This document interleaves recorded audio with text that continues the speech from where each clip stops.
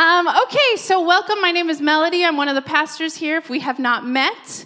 And here at New Song, we believe in so many things, and we pray and hope that our mission is carried out. Our mission's right here, to be transformed by the Holy Spirit, follow Jesus, love people, and do good.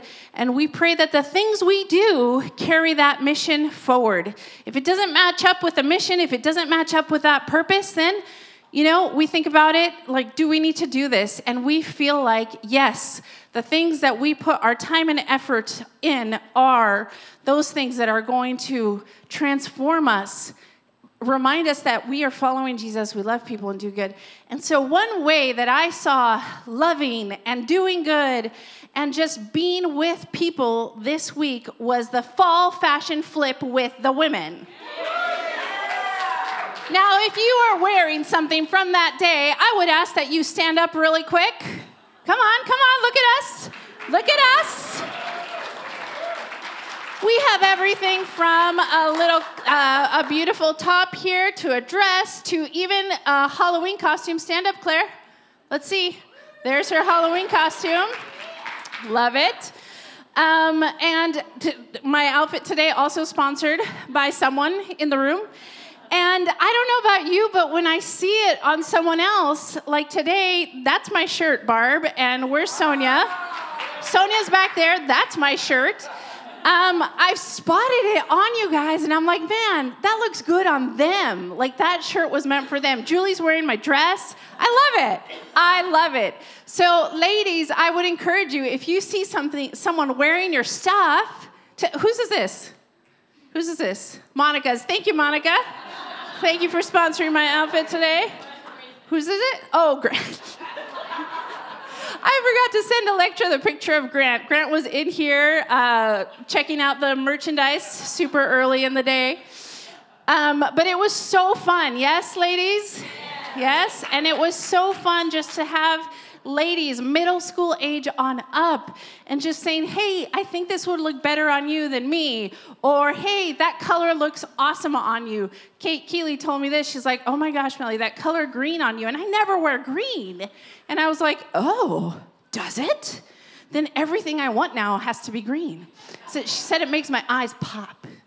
So anyway, it was so fun. Thank you so much for if you came, if you donated clothes, for the cleanup, the setup, everything. It was such a beautiful just time to celebrate together.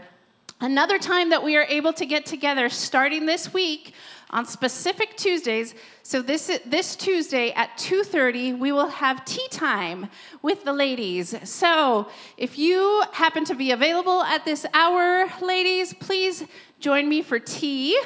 There will be a little setup in the other room across the way. And so I'm really hoping that we get some ladies down there for that this week at 2:30. And then the big thing that I want everyone to mark in our calendars is the morning of October 28th. We are having coffee and costumes in the courtyard. So do you have to have a costume? No. Do you have to drink coffee? No. But we want you there. We want everybody there from our community here. This is a time where we're also going to invite our pantry guests. We're going to invite folks from Charter Oak. We're going to invite folks from San Dimas Retirement Center. So this is one of those things that we put together and we say, hey, New Song, show up. Okay? So here I'm telling you, let's show up for this. Yes? Look at half of you are like, I don't know. Again, we do things with a mission and a vision and a purpose. Do we have to do this? No. But then can we say that stuff? I don't know. Sure, we have ministries, we have the pantry, we have the garden, we have this and that. And yes, all those things carry that stuff out. But stuff that we do like this, extra, maybe a little more effort stuff, we have to show up for. We have to show up for it, and we have to put effort in because we are a community. Remember I said that when I preached on community? I said we're in community in the good, we're community in the bad, and we're a community just all the time. So please mark your calendars. It is maybe a little more longer than an hour, but we're going to be there having coffee. There'll be a little photo booth up. There's also prizes, first, second, and third place for your costumes, okay? So let that be a motivator. That's right, Lily. She said, ooh. All right, so please come to that. Be there. Thank you, Alva. Alva, I had a flash forward of all the ways I can use that voice right now during the service, so. All right, shall we pray as we continue our gathering this morning? Lord Jesus, thank you for just this time to share some excitement and just celebrate the things we have done in the week and pray for the things that are coming up, Lord. Lord, I pray that your hand is on every single one of those things. Lord, I pray that as we move forward in our gathering, Lord, would you bless Grant and thank you for the words that he will speak, that you have inspired him with today, God. Thank you for his excitement and his personality and even his accent, Lord. We thank you for that. Lord, thank you for the worship team and the sound team and the coffee setup team and the popcorn, Lord. Thank you for all of that. We pray this in your name. Amen. Let's welcome up Grant. Amen. Thanks, Melody. Good morning, everybody. How you doing? I'm feeling great this morning. Great. Maybe because I cycled to work for the past 2 weeks. Got some energy, some pep, right? But also, I got a really wonderful gift this morning from Abby Astadio, and I just want to show it to you. Where's Abby? I'm not embarrassing you, am I? Abby made for some of us a little sticker, Summer of Love. Jesus loves me, this I know, a little sticker. And I'm going to put this on my water bottle so that I remember what we talked about in the summer and also remember Abby and all the amazing young people that we have at New Song. Thanks, Abby. Appreciate it. So today, as Melody mentioned, if you've been paying attention to the events of the world, and maybe just the events of your community. You know, I know a lot of us are on Facebook, San Dimas Buzz, Covina Buzz, Next Door, all these different things. We can definitely comment that we're in challenging times. It's kind of weird through the pandemic, this sort of sense of relief when that seemed to be passing. And then a whole bunch of other events said, hold my beer, you know that saying? I'll show you how bad it can get. It's difficult. And we can't deny it. We can't just pretend that everything is okay. But I remain convinced that the more challenging the times that we live in, the more fruitful and impactful will be just the simple, faithful lives of God's people wherever they are planted. The darker the darkness, I believe the brighter the light will shine. It doesn't mean we do more necessarily, but what we do faithfully in Christ's name will stand out, will be more obvious to our neighbors and to our world. Jesus said, you are the light of the world. A town built on a hill cannot be hidden. You are the light of the world. Neither do people light a lamp and put it under a bowl. Instead, they put it on its stand, and it gives light to everyone in the house. In the same way, let your light shine before others, that they may see your good deeds and glorify your Father in heaven. But if we are perfectly honest, as I like to be, I try to be, it's not easy. Because we, regardless of our spiritual beliefs and the faith that we claim, are human beings, just like everyone else, who are caught up in cycles of destruction and pain and sorrow and loneliness and anxiety and addiction and all the other stuff that human beings find themselves involved with. We are prone to all the same worries and anxieties and diseases and accidents and losses and failures. And we're all getting older. And we always have to think about the reality that one day we will leave this earth and step into something, leaving behind all that we have loved and step into somewhat the unknown. I think one of the greatest things about the book of Hebrews that we're studying right now is that the author of Hebrews always includes themselves in both the warnings and the promises and encouragements that he is writing. This is never a word from a distant place. This may be the word of God to us, but it is not a word from a far remote distance. It is a word from Jesus, God with us, the one who is tempted and tried on this very earth in every way like us. And it is a word from the author, a fellow traveler on the difficult road of faith. And I think that's really important because there's many people who pontificate from a safe place about what we should do.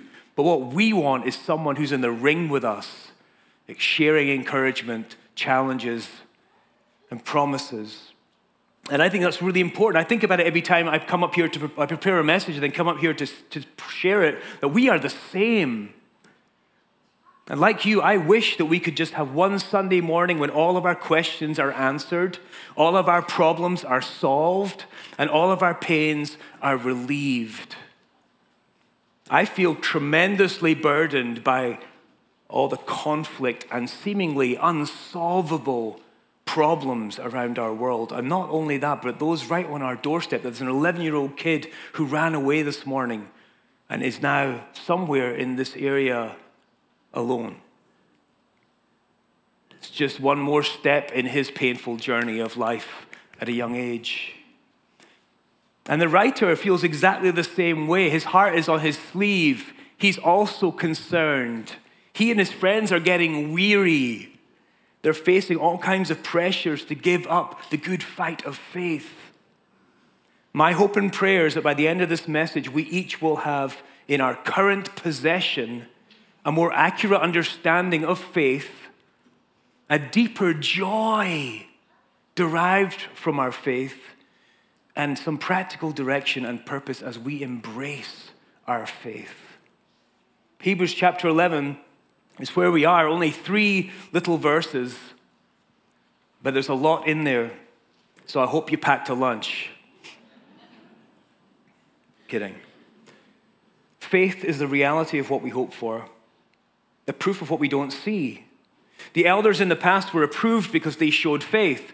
By faith, we understand that the universe has been created by a word from God so that the visible came into existence from the invisible. This section introduces the concept of faith as a reality, the reality of what we hope for, and the proof of what we do not see currently. Perhaps before delving into what the writer might tell us about faith, let's think about a few things that are perhaps only partially true or really misleading about faith. There are a lot of ideas in our world and our culture of what faith might mean. And here are some of them. First one, faith as a ticket to heaven. It's a one-time exercise of the will to get a ticket to heaven. It just happens one time. I put my faith in God that day when Billy Graham said, "Come on down." And I came on down. Nothing's really changed, but I had faith that day, so all is well. The author definitely doesn't believe that that is faith. Or faith in faith. Faith as being something that I can accumulate, that I can manage, that I can use. A tool of some kind. Faith as a power to wield. This is quite common, even in the Christian world, some traditions, that God is duty-bound to obey the laws of faith. These are laws written into the fabric of creation, and God cannot but obey them. If I can really muster up enough of it and say the correct words, God will act. I can make things happen. Like a magician. Like name it and claim it, is the saying. Blab it and grab it. I like that one better. Just blab it and grab it. Which leads to this one, faith as positive thinking. I have faith in the benevolence of the universe, and I will positively manifest that which I want. I attract to myself that which I most often believe will happen and speak out as positive that will happen. Just have faith, we're told, as if we can just muster it up from inside, and it shall come to pass. I'd say that anyone who thinks that happens is a recipient of the common grace of God in this world, because good things do happen. Next one, faith is wishful thinking, pie in the sky, daydreaming, optimism, despite evidence to the contrary. You've met people like that. Sometimes I feel a need to be like that. I'm just optimistic. I have faith, it's good. It's the shallowest thing. It denies all the reality of the human existence and the human condition. Optimism. And then finally, faith is an expression of human weakness and a need for certainty. Karl Marx, famous kind of founder of a communist kind of viewpoint, said, religion is the opiate of the people. Religion is the opiate of the people. It's something to drug us and make us passive. That religion was constructed solely for people to calm their uncertainty over their lack of control in the universe. We just entrust it to a God and a heaven that's coming one day. Therefore, we can be treated poorly on this earth because we have a promised reward one day. And people, of course, do use it that way, but it's not accurate and it's not faithful. So what does the author mean by faith then? Well, I've been reading this text a lot in the past week or two, and I find when I read it, I feel uneasy about the terms that the author uses to describe faith, because there's a kind of a jarring clash between these words. He says, faith is the reality of our hope. Reality, hope. You feel the tension between these two words? Reality, hope. And then he says, faith is the proof of what is unseen. Proof, unseen. This is a challenge to come at this text in the early 21st century as people who are thoroughly embedded in the secular, materialistic understanding of our world. What I see, my senses, what I touch, what I can prove. Reality, we think, is entirely that which is available to our senses and nothing more. If we can't see it, touch it, feel it, smell it, hear it, whatever, it's not real. Proof can only be provided by material observation, repeatable and quantifiable. That's proof. How can faith be proof? How can faith be reality? Let's explore this text and take these words at face value. Faith, the author says, is the reality, the real thing of what we hope for. So we might ask a question, what do we hope for? What do we hope for? If we simply sit with ourselves and evaluate our lives, what are our deepest hopes? For me, I hope that my sister Gaynor is safe and that her life of pain was not meaningless. And I hope that all those whom I love who are grieving will be comforted. I hope that there might be justice for all those who have been victims of exploitation and cruelty. I hope that the war that destroys my neighbor's peace and their ability to prosper, to raise their children, to enjoy community, the war that destroys it might finally be ended. What is it that you most dearly long for? I think we all exercise faith in areas of life for which we have hope. We already do this. Despite the fact that the future is unknown to us, we do many things and have a sense of reality about many things where the hope has not yet come to pass or been satisfied. Saving for retirement. We hope that one day we will enjoy the fruits of our savings. There's a reality. We act in accordance to the hope that we have that one day we will lay down our tools and we will pick up our hammock and walk. Well, actually, we'll pick up our hammock and lie down. But then I've been told don't do that because that's when the end comes. You got to keep moving, right? Or loving and nurturing our children. We don't know. There's an unpredictable nature about child rearing, but yet we still act in a sense of faithful action according to what we hope to see, even though that has not yet come to pass, and what comes to pass is not yet known to us. I'd say also to the students here, the young folks, you have some hope of college or career or relationship, whatever it might be. And in your life, you enact faithful actions which create this reality for you that this is something you can hope for, despite not knowing what that might look like.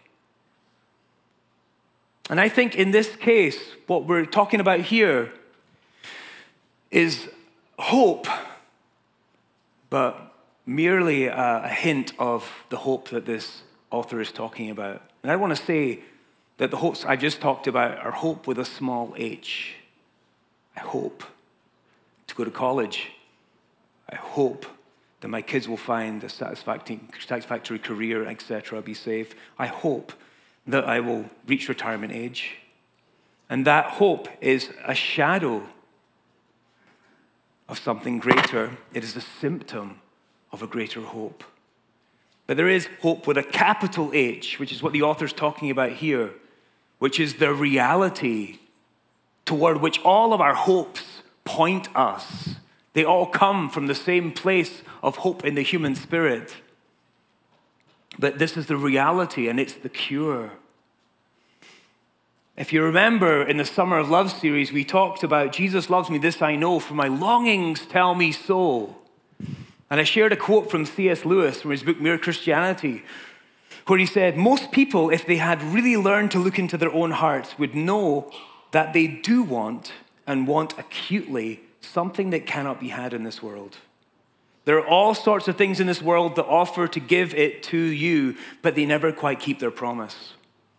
If I find in myself a desire which no experience in this world can satisfy, the most probable explanation is that I was made for another world. The author wants us to know that we have these hopes, and they are true, and they are real, and they point to a real satisfaction of those hopes, that God has placed this longing, desire in us. Our hopes for peace, for comfort, for satisfaction, justice, love, and joy are true. And our faithful action, they are real. It is real, and it points to the reality of our faith and our hope.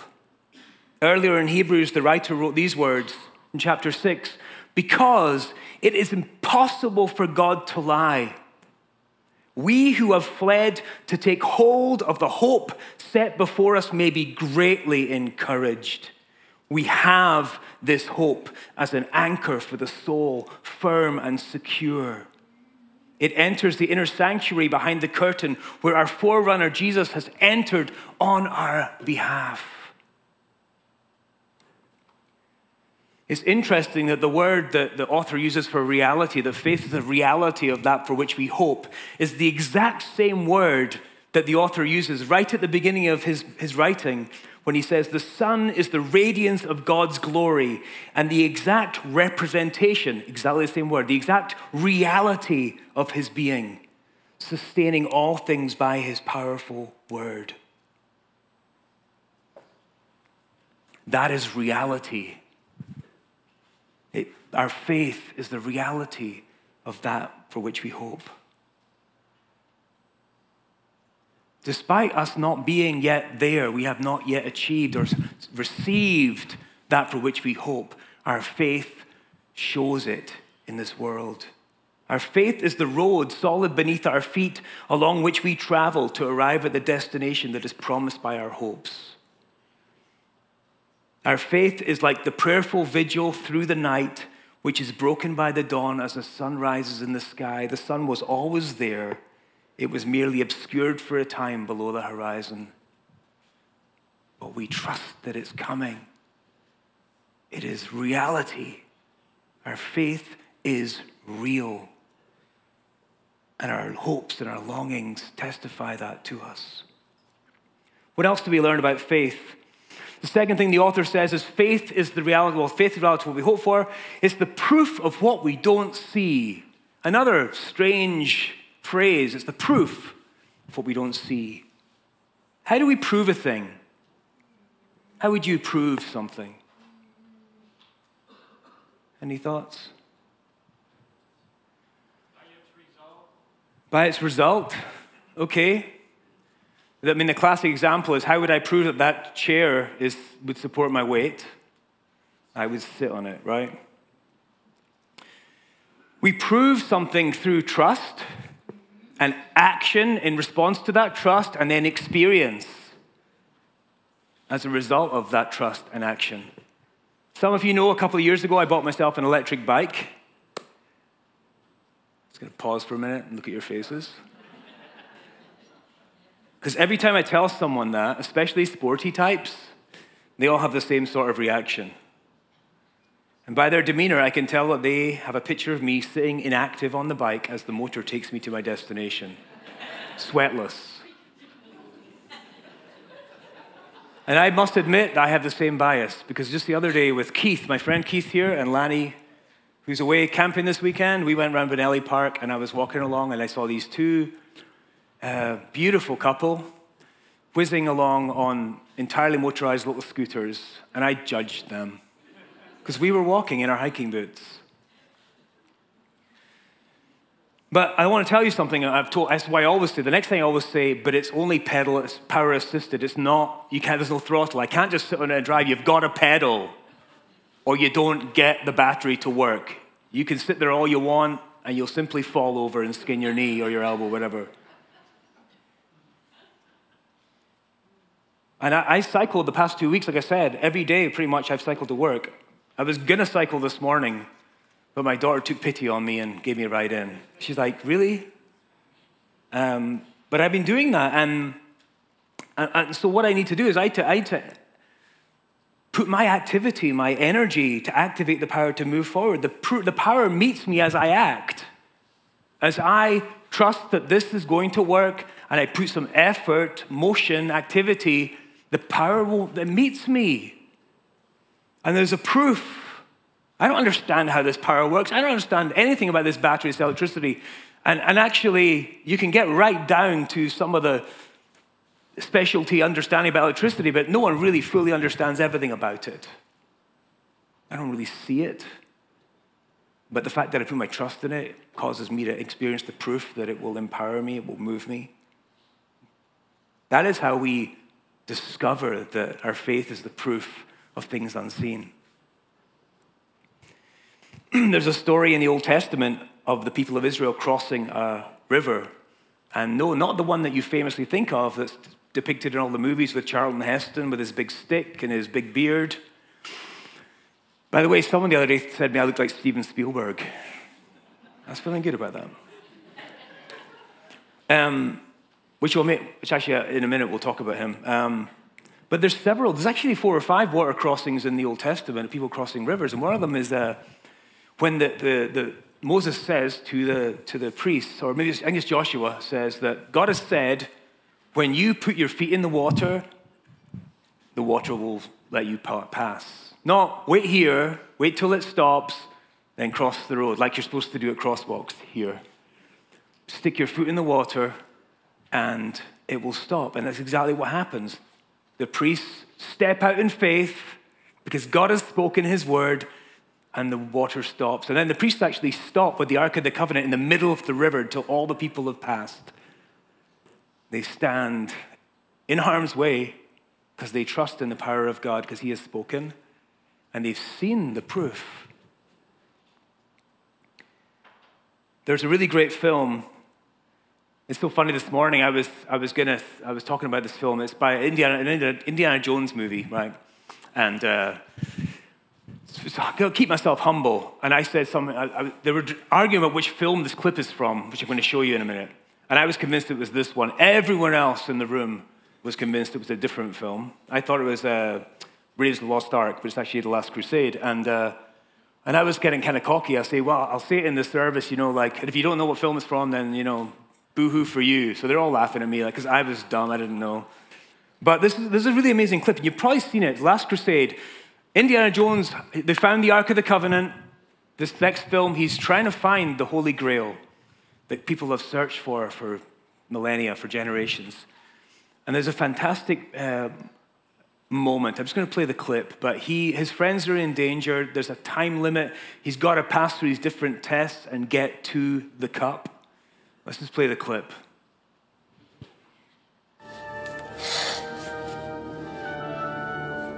Impossible. Nobody can jump this. Indy! Indy, you must hurry! Come quickly!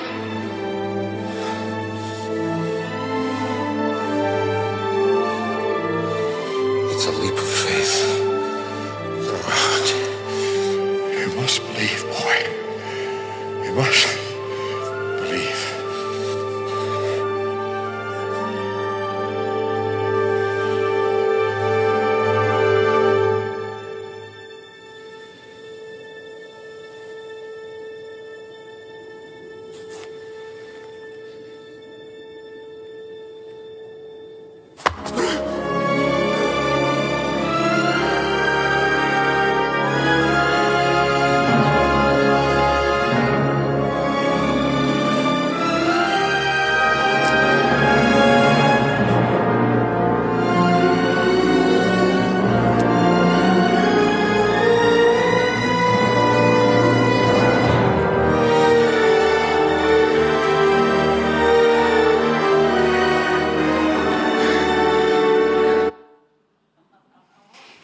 Makes a powerful point, doesn't it? A leap of faith, a step of faith meets the solid ground. You know, this whole book is about the promises of God, a God who cannot lie. Trust me, he says, step out. Our faith in action is proof of what is currently unseen. And it's as we step out in faith that we discover the faithfulness, strength, and commitment and love of God. It doesn't always turn out how we think it's going to turn out, but he is faithful. And it's interesting in that clip, the next thing he does is when he gets to the other side, he gets some sand and he kind of throws it across the bridge, right? So it now is visible for anyone who's following him. And that kind of leads me to the next point. We've talked about the reality of faith. We've talked about the proof of faith. And the next thing the author gives us is the example of faith. Examples. Hebrews 11, 1-3, and verse 2 says, the elders in the past were approved because they showed faith. The elders of the past. These three verses introduce this huge section, which we're going to cover next week, next Sunday, about what is commonly known as the Hall of Faith. And it's a list of men and women who trusted God with their lives, despite sometimes not gaining what it was that they trusted in, but they waited and they hoped and they trusted, and they were just integral parts of the work of God throughout the generations. And this is just a short introductory mention, and it says that they were approved. Approved by whom? Well, approved by God. And actually the word for approved, it could also be shared as the word testimony, that God testified about them. Their names are recorded. Why did God testify about these people who lived out their faith? Because they had faith?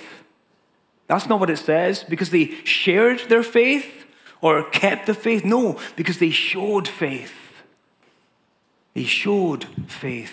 And we're going to hear next week about Abraham and Moses and Joshua and Rahab, who was a prostitute in the Old Testament. One of the last people, according to all of the purity laws of the Old Testament, you would think God would testify and witness to as a faithful person. But she acted out of a trust in the Word of God, and she acted and responded correspondingly, and things happened that were good. We talked about Samson last week, if you remember. Samson, who was very presumptuous about all of the ways that his power was given to him by God. He could do anything. Nothing could stop him. He'd get in a sticky situation and just fight himself out of it. And he was proud of that because God was with him. But he became weak.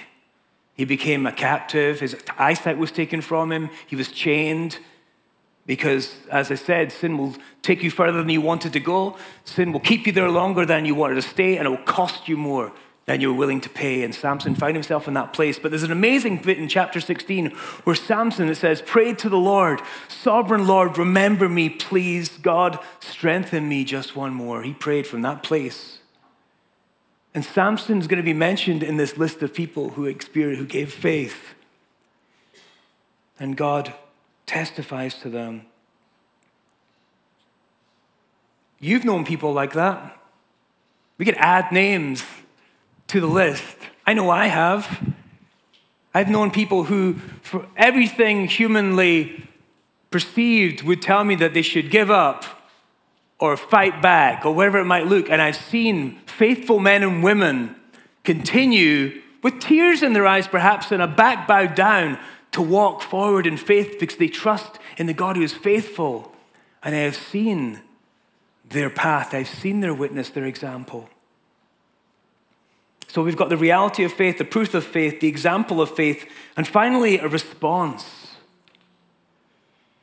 And a question I want to ask as we think about responding is, why is faith so important here on the earth? This kind of faith. And we are given the answer in the final part of this 3 verses. The reason it's important is because all of this, you, me, everything that exists is God's creation. And faith recognizes that fact and acts according to that truth. The writer says, by faith we understand that the universe has been created by a word from God, so that the visible came into existence from the invisible. This is God's world. So the first and foundational act of faith is to affirm that God is the creator. And he is not only the creator, he is the lover of what he has created. He's also the judge of the wickedness and cruelty and darkness that is present in this world, but he is also the redeemer of all that he has created, and he one day will recreate. There's a really hymn that I love, written by Maltby D. Babcock in 1901, which maybe we'll sing sometime. And this is an affirmation of faith. This is my Father's world. Oh, let me ne'er forget that though the wrong seems oft so strong, God is the ruler yet. This is my Father's world. The battle is not done. Jesus who died shall be satisfied, and earth and heaven be one. We long, we hope for good things. Our faith shows the reality of what is to come and what we don't currently experience. Our action from our faith prove our faith. God is faithful. And it just remains for us to trust and obey, as the other hymn says. But not only that, this is my Father's world. It is his. Martin Luther King Jr., in one of his speeches, said this: evil may so shape events that Caesar will occupy a palace and Christ a cross. But that same Christ will rise up and split history into AD and BC, so that even the life of Caesar must be dated by his name. Yes, the arc of the moral universe is long, but it bends towards justice. A pastor that I really respect, and you've maybe read his books or heard his sermons, his name's Tim Keller. He was a pastor at Redeemer Church in New York City. He died this year, passed away, he had pancreatic cancer. One of the most hopeful things I've ever heard, especially during my own time of struggling with mortality and grief. You know, and some people, when they talk on their time toward the end, it can be kind of this triumphant, victorious thing, but his words were just so simple, heartfelt, and honest. And it was one of his last interviews. He said, I am not afraid to die. And he said, Christ is risen, so I have nothing to worry about. Christ has risen. I have nothing to worry about. He said, I don't worry about my church. I don't worry about my family. I don't worry about my wife. Because at the foundation and the center of all that is real and all that is true is that Christ is risen. We have nothing to worry about. Will you say that with me? We're going to say, Christ is risen. I have nothing to worry about. Christ is risen. I have nothing to worry about. It's hard to say though, isn't it? Because when you finish saying that, you start thinking about the bills. You start thinking about the student loans that are now being repaid again, which I've been working on for myself. You start thinking about, right? Faith, you know, the threats to faith is like gravity. That's why we gather. That's why. Even were I not to be professionally, working as a pastor, I would come and be faithful with my brothers and sisters every day. Because like I said, when I was in Scotland, I felt the gravitational pull of life and worry and anxiety. But when I come back and I'm with Sandy's Retirement Center in the memory care unit singing, I'll fly away, Jesus loves me, amazing grace, great is thy faithfulness, how great thou art. I feel my faith restored to me by this cloud of witnesses. We need one another. We're going to come to communion now. And that's all we always say, how wonderful that we do this every week. And one reason why I believe it's so wonderful is because no matter where we go in God's word, no matter where we are in life, what we're facing, what we're coming out of or heading into, this is appropriate, applicable, and necessary for us. Because it involves this relationship with God, but never as an individual, but always with the body of Christ, with our brothers and our sisters.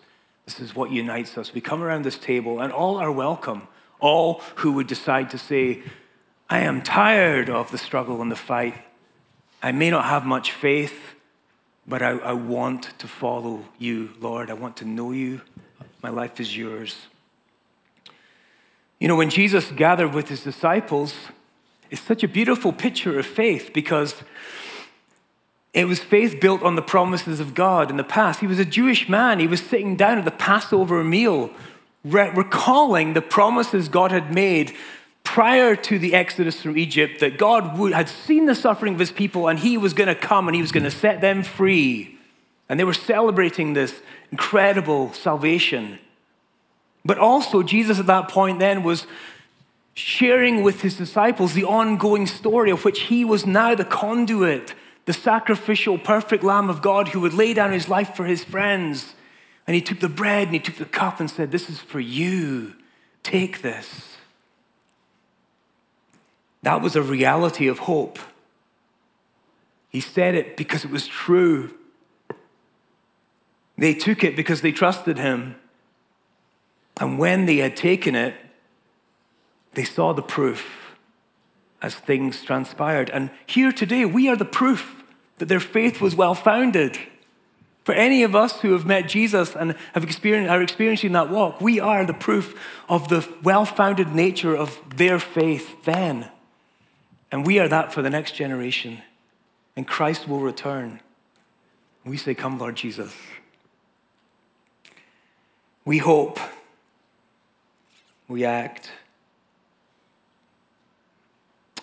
We're going to take some time now for communion. There's a station at the back. There's a station at the front. Melody will come up here. And just take your time. Come and keep a piece of bread and the cup. And then we'll hold them and take them together in just a moment.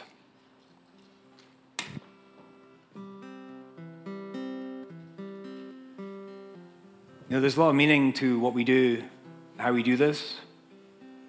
You know, we decided to do this every week in obedience when he said, whenever you gather, do this in remembrance of me. It takes a little time, right? Could get old, you know, but, you know, we do it. It's a faithful act.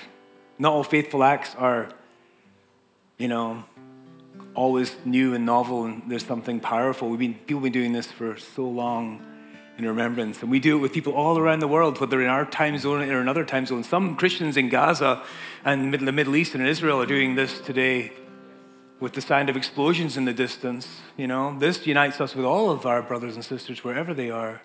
And we do this also on behalf of the world. We testify even to the powers of darkness that Christ is greater, Christ is risen, Christ has defeated death, and we are his people. And the fact that you come up and are given it rather than receive it is also important. This is a gift from God. The Lord Jesus, on the night he was betrayed, took bread, and after he had given thanks, he broke it and said, take and eat, all of you. This is my body, which is for you. Let's take the bread.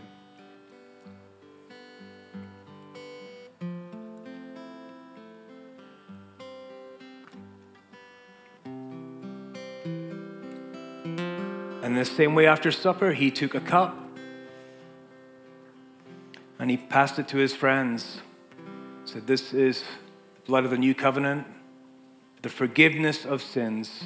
And I will not drink the fruit of the vine again with you until I drink it again in my Father's kingdom.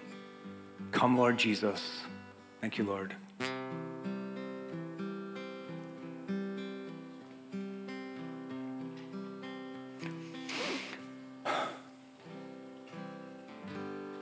Thank you, Lord, for the gift of faith.